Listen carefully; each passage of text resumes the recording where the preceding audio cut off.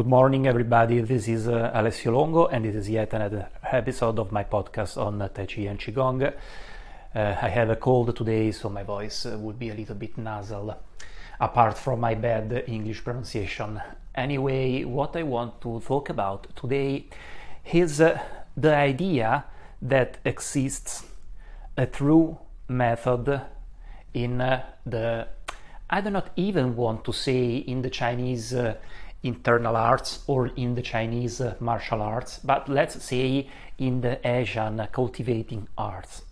This is an idea that seems to me is even more widespread today than it was in ancient time in China, especially with the opportunity that is available today to discuss widely on this as other topics on the social media.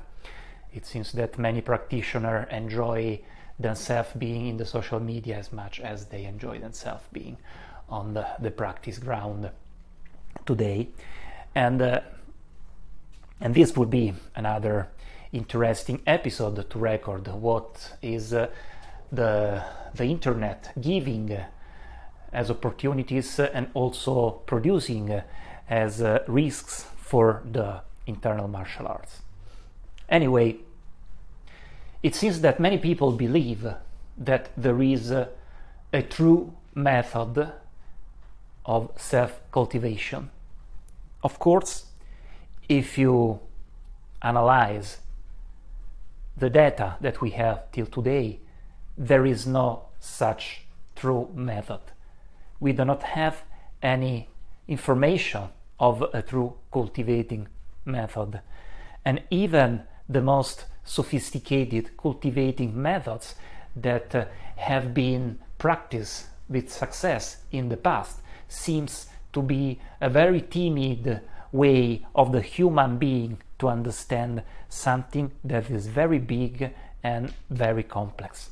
Furthermore, since we are talking about traditional arts, when we speak about the past, as historian knows, it is always very difficult to understand what was going on tens, decades or centuries ago.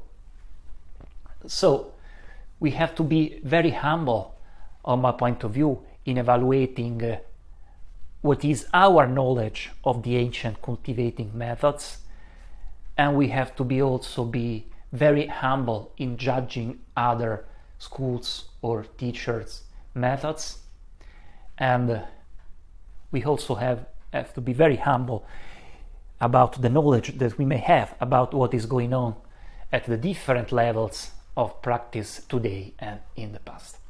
So, first of all, the internal arts, this is the realm I'm talking about, are a very wide field of practices.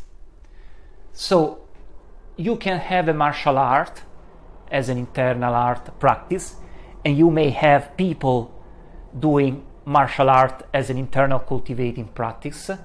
Many people doing Tai Chi weren't even meditation practitioners. Some very good young family members asked if Taoist meditation was something that may help the practitioner in Tai Chi. They stated that they never practiced meditation in their life. Many people today think and states that meditation can be a good help for Tai Chi. It may be, you may that practice work for your internal art and for your Tai Chi. On the same time, other people very good in Tai Chi never did meditation in their practice life, and their Tai Chi is good too. On the other side, we may have, for example, Qigong practices. Qigong is in some way in the middle way between meditation, very static practice, and Tai Chi as a martial art, very dynamic practice. And if we analyze how many Qigong methods we have, there are hundreds of practices. There have been probably hundreds of Qigong schools and methods in the past. think at how big only China is, not to mention other Southeast Asia countries, not to mention the Indian tradition. Hundreds of millions of people have lived in these places, practicing and creating basically new methods. So there is something in the Eastern tradition that is even more puzzling for us as Westerner, since in the Eastern tradition and in the Chinese tradition, the past methods and the past masters were always being seen as the basics of the knowledge. So the idea was the knowledge was alive and active in the past. We have to go back to the time stream in order to get the knowledge. The old masters, they know. While after the Western, especially during the Middle Age already, and even more after the agricultural, industrial, and societal revolutions in the West, we believe that something more is for us waiting in the future. So we now have two very different paths of thinking. And of course, when I say us, today I also encompass our South East Asian friends, like the Chinese or the Japanese societies. All these people are even more than us interested in discovering what sciences and the future has to give to themselves, to their nations, and to the future of the humanity. But in the time these practices were flourishing in the East, the peg was always to the past. Now, of course, this is a misconception. It is fake. Like, to make you an example, at the beginning of the revolutionary era in China, to propose a reform for the state, people always told that they have found an ancient Confucian text which was stating principles that were actually their own modern ideas. But there was this idea that good ideas were only the ideas from the past. So in order to propose a new system, they told, oh, this is not my idea. Actually, I found the secret text that states that these ideas are ancient Confucian ideas. Something like this always happened also in the development of the Chinese internal arts. And this is particularly puzzling, especially for Western people, because Chinese and Asian people know how their system works, and they know very well the difference between the form and the content. They know that the form has to be respected and has to be in a certain way, but they also know that the content can change and can be developed on another way. What I mean is, if you see at a traditional martial system or a traditional internal art system, people are always interested and brought to be interested in what was the original method. The original method was the right one. The ancient master, he knew everything. And the only thing that can happen to the original method is to get worse as time passed on. Now, there is of course a part of truth in this, as in the ancient times, ancient people had access to a level of information, to a level of dedication to these arts that we do not have today. So of course it is vital for us to understand what was their knowledge, and it is inspiring for us to try to understand today what was their knowledge and their practice. But in the same way, we also have to understand that the reality, as the Chinese very well knew was that change was the rule of everything. So if we see, for example, to make a practical example of what I mean, if we see how the Yang style Tai Chi changed, we can certainly say that Yan Luchan had one practice, especially based on his personal history, on his attitude, both energetical and physical, and on his time. On the other side, the practice of his two sons would be similar but slightly different, and when we go to the third generation, I'm sure that we find many differences, and also, why not, some development. And the same can be said on the fifth generation. For example, as I mentioned before, let's say that today a Tai Chi practitioner wants to limit his interest for the martial side and wants to insert in his daily practice also some meditation. Of course, if you practice 45 minutes of meditation every day, you cannot use those 45 minutes to try your kicks and punches, so you are making a choice. How can we judge this development? Can we judge this development as a progress, since the practice of Tai Chi as a martial art is gaining something from new methods as meditation, or this is something to be considered as negative for the Tai Chi Chuan, because we are losing the originary martial side and we are slowly replacing it with the cultivating side. Some people may say that this is a negative development for the Tai Chi history, but other people, as me, may see in this a development on the art. Another side of this misjudgment that we may have looking at the past is that every new method was born from an innovative process.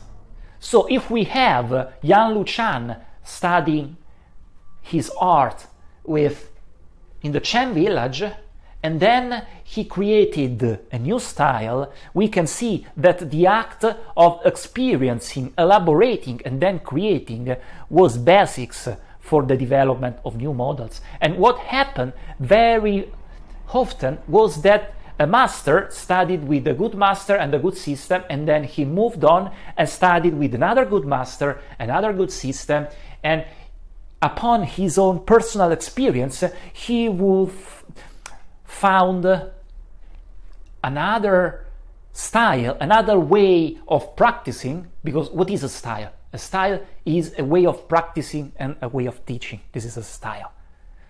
So he found a new one. So the idea of studying multiple styles with multiple masters and to create, if you want, new styles, it was the basis of the Chinese production of new styles and new practices. So when you hear today something like you do not have to mix different styles and different practices, this is nonsense. If you want to try new things, I mean, if you, according to your experience, let's say, for example, you are a horse riding practitioner and also a Tai Chi practitioner, and you want to create a style, let's say, maybe a style is too much, but a way of training when you use the knowledge that you have in riding and the knowledge that you have in Tai Chi or Qigong in order to create new way of training for your personal cultivation or for the development of your riding. Why not? Who's blocking you to do that? Of course, so the image of the reality is that the reality has always been a history of discovering the past, and then in this very action that always fails because the past is gone. We do not have enough information never to know, for example, what really the Yang style Tai Chi was doing in his school. We will never know. Nobody knows today, not even the member of this family. It's an information that is lost. And whoever says that he knows or she knows is lying. So it's good that we go toward the past with the limited informations that we have to pay respect to the tradition, but the reality is also the development of new methods that is nourished also, unfortunately, by the many pieces that have been lost about the past tradition. To make this point even stronger, I want you to reflect on the Western civilization, for example, on the history of Christianity.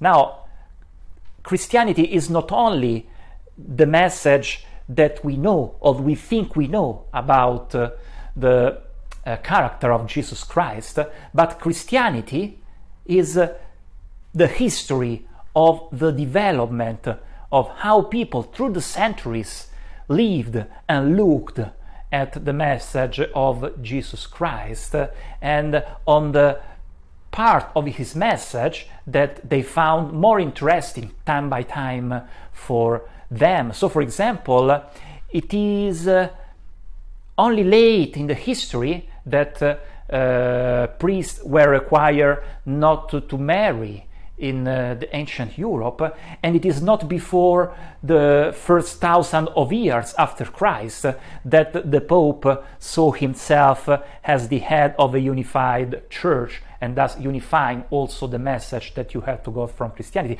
and so on, many other things. So when we look at Christianity, we are looking at a 2,000-year history, actually, under the false narrative that we are following the message, the original message, also for the reason that we don't know what the original message was in practice. We only have hints and some information that is second or third hand, as you know, if you know the history of Christianity. So this is the same that is going on with the ancient traditions. So we can open our heart to the core of the ancient traditions, but then we must also be open to our own times and to development of this own art. So, for example, the Tai Chi Chuan, that is an art that is born as such in the last 200 years, is not something that has been invented like 1,000 years ago from some legendary Taoist priest like Chan Sanfeng. This is not true, of course. He's the production of this century by century development, a refinement of the practices that were described under the traditional narrative of the East as the original method, but they were in the reality new transpositions of the original practices. So I think I have made clear enough this point in order to have people listening to the podcast open their mind and not be judgmental on of these practices. If you go through your research in 10 years, you will be laughing at the certainties that you think you have today. So, as a rule of thumb, never judge other school, other masters, like Yan style is better than Chen style is better than Yan style, or Tai Chi is better than other Chinese martial arts.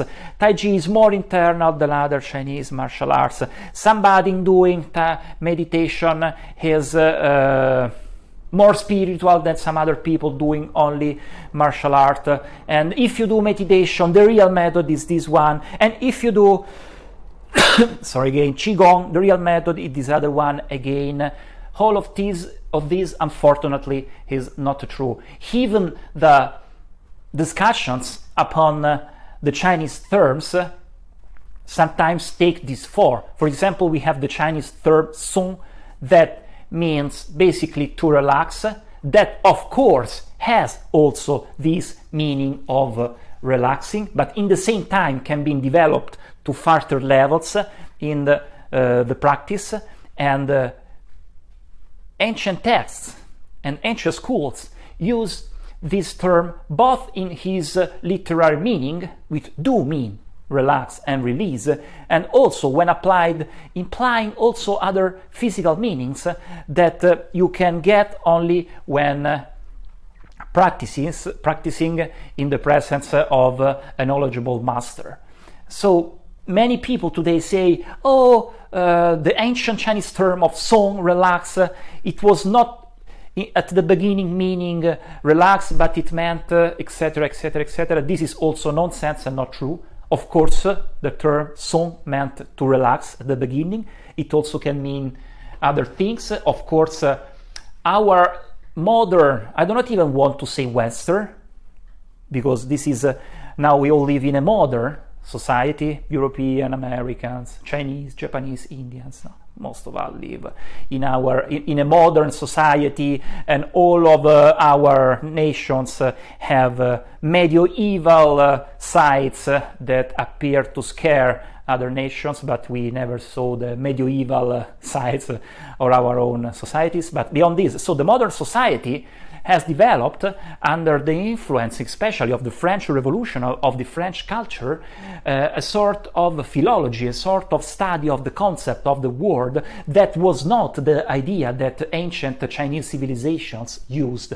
So they weren't there so much to say the meaning of song is exactly this or this other one. This is exactly the reason why the language in the classical Chinese is used in poems or in the internal arts classics in a way that is not aiming toward closing the possibilities of the world, but is toward the way of opening the possibilities of the world. So in ancient Chinese would use any term, for example, song, in order to have 1, 2, 3, 4 meanings in the same time at different level, and also leaving open the door for you to find a fifth meaning for the word song. This is the basic and the beauty of the ancient Chinese literature, the poems, the classics of the past. This is why it is not possible to translate an ancient poem or a Taiji classic in a Western language, because the Western language, they tend to be, for their grammar, to be very precise. They want to be precise and to limit the meaning of a sentence. Why in the ancient Chinese civilization, the meaning of the sentence have to be open, many of them should live in the same time, and you should be able to feel another meaning from that same word or phrase or sentence or poem. So when we say, for example, in a practice like Qigong or Zhanzhuang, you have to practice in this way, you have to practice in this other way, and if you practice in this way, you will never reach the final aim, and if you practice in this way, you will reach the real aim. This is the true path, this is not the true path, that is wrong, and so on. All of this is fake. Is delusional, and it only nourishes the illusion of the practitioner to belong to a restricted community that holds the truth. We may have a very delusional life in modern life. It can happen, isn't it? So how beautiful it is to believe that other people are wrong, that you are right, and you may also be, of course, years from having this truth living in your practice, but you belong to a group of people, to a school, to a lineage where the truth is present. It is already helping you to feel better, isn't it? But this is a delusional path. So you have to know that your method is very often not better, even if different, of other methods, that other people may have very clear ideas about what they are doing too. You must also feel the differences between what other people do and judge it. For example, as I said many times in the past, going toward the martial side may not well be the same thing than going toward the spiritual side. On the same time, somebody that is pursuing the spiritual side after 10 years may also not be a better person than the one that have pursued the martial arts after 10 years, and so on. So the methods are many. You can practice. One of the to give you an idea, one of the things where this happens very often, for example in meditation, is about the position that you should have while meditating. This is a very good example because it shows you the nonsense of the argument. So, in my opinion, in order to meditate, you should have the upper part of your body straight. Sorry again. So, this is because when you meditate, you use this position when you are not so active as you are when you stand. So for me, the definition standing meditation is not correct, because where you stand and where you walk, you are in a state of activation that is not the same as when you are sitting, but in the same time is not so passive as when you are leaning on a bed. When the upper part of your body is straight, there is a link of pressures and structural elements that are working inside you, where the head is up, the earth is in the middle, and the belly is down. That makes it more efficient for meditation to work. But beyond this, how your spine should be, how your head should be, if your eyes have to be open or closed, or half closed or open, and how your perineum should be, and how your hips should be, and so on. All of this doesn't affect the nature of your practice as such, and we should not rule out any of the methods. So if you want to make some meditation practice, just sitting on a chair with your hands on your knees, of course you can do it.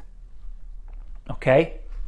There is many things in meditation you can do just sitting. On the other side, when you choose a more physically demanding position, as for example the half lotus position, you are using the pressures in your body in another way that are making energy movements in your body happening at a higher level. But as you can see, we should understand what we want from meditation, which are the different types of meditation, and if really any type of this meditation is better than the other. So, for example, it happens that you see somebody practicing the lotus position meditation for a long time because he believes that that is the right and necessary position of meditation. Mainly, if you think so, it is because one, he had been misguided during the teachings, because it is not a leading or a needed position for any practice of meditation. And in the same time, you have also to understand that these practices were born when people used to sit on the floor. Only from the 19th century, also in Europe, people started to sit on chairs. Even that, in Europe, the only people sitting on chairs were kings, popes, and the like. All other people used to sit on the floor, of course, in their house. So everybody had their hips structure, and so the resting sitting position was sitting on the floor. Do we live in a society where the sitting resting position is in the floor? Have we trained our body from the beginning of our life in this way? No. Probably none of us have done that. The vast majority of the modern people have been sitting on chairs since 20 years old, and then maybe at 20 years old, as happened to me, you start to think that maybe you can sitting on the floor, mainly because you see images of people of the West sitting on the floor. But that is not a comfortable position for you.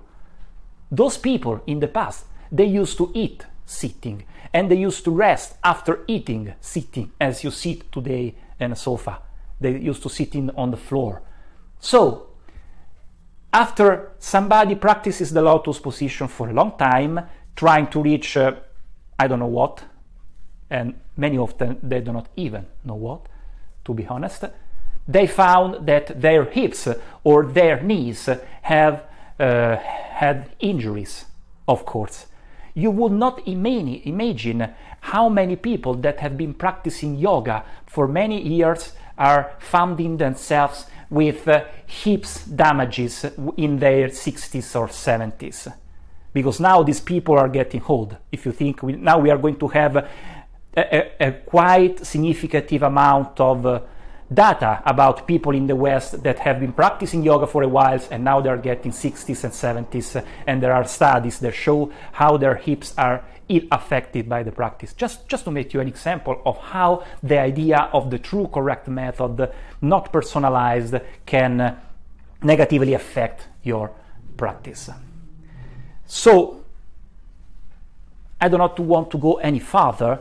I just want people listening to this podcast to practice with an open mind. Don't to cling to the delusional vision of having access to a true method. Believe me, you will never find the true method. You will never find the master of the true method. All the masters, and I've met many of them, and I have news about many of them, all of the big masters that are living today, they are personal experience living. They are people that some of them never had a family, some of them never had a conventional job, some of them have traveled and lived in Asia, especially at the beginning, for many years, and it is their life experience that is making them masters, not a real method. So you can have a very good master. This master can or cannot have a good teaching method. Some of them have, some of them have not. And then the students very often do not reach even half of the level of the master, because the living experience of the student is not matching the living experience of the master. And at this point also, don't be deluded, because maybe in your life there is something that has never been present in the life of your master.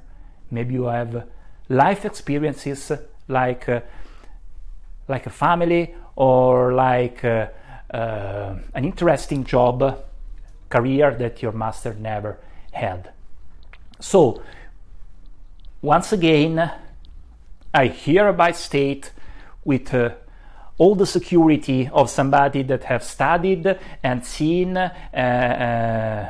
many things, spoke with many people, and that have gathered a lot of information about these practices, that there is no self-method, there is no correct position, there is no correct path. All of this was very clear also to the ancient Chinese practitioner. I leave you with the first words of the ancient Chinese text called Tao Te Ching, the classic of the way and of his power. And the first sentence of this classic is Dao Ke Dao Fei Chan Dao, which means the real way, the way that is getting you to the end, is a way without rule.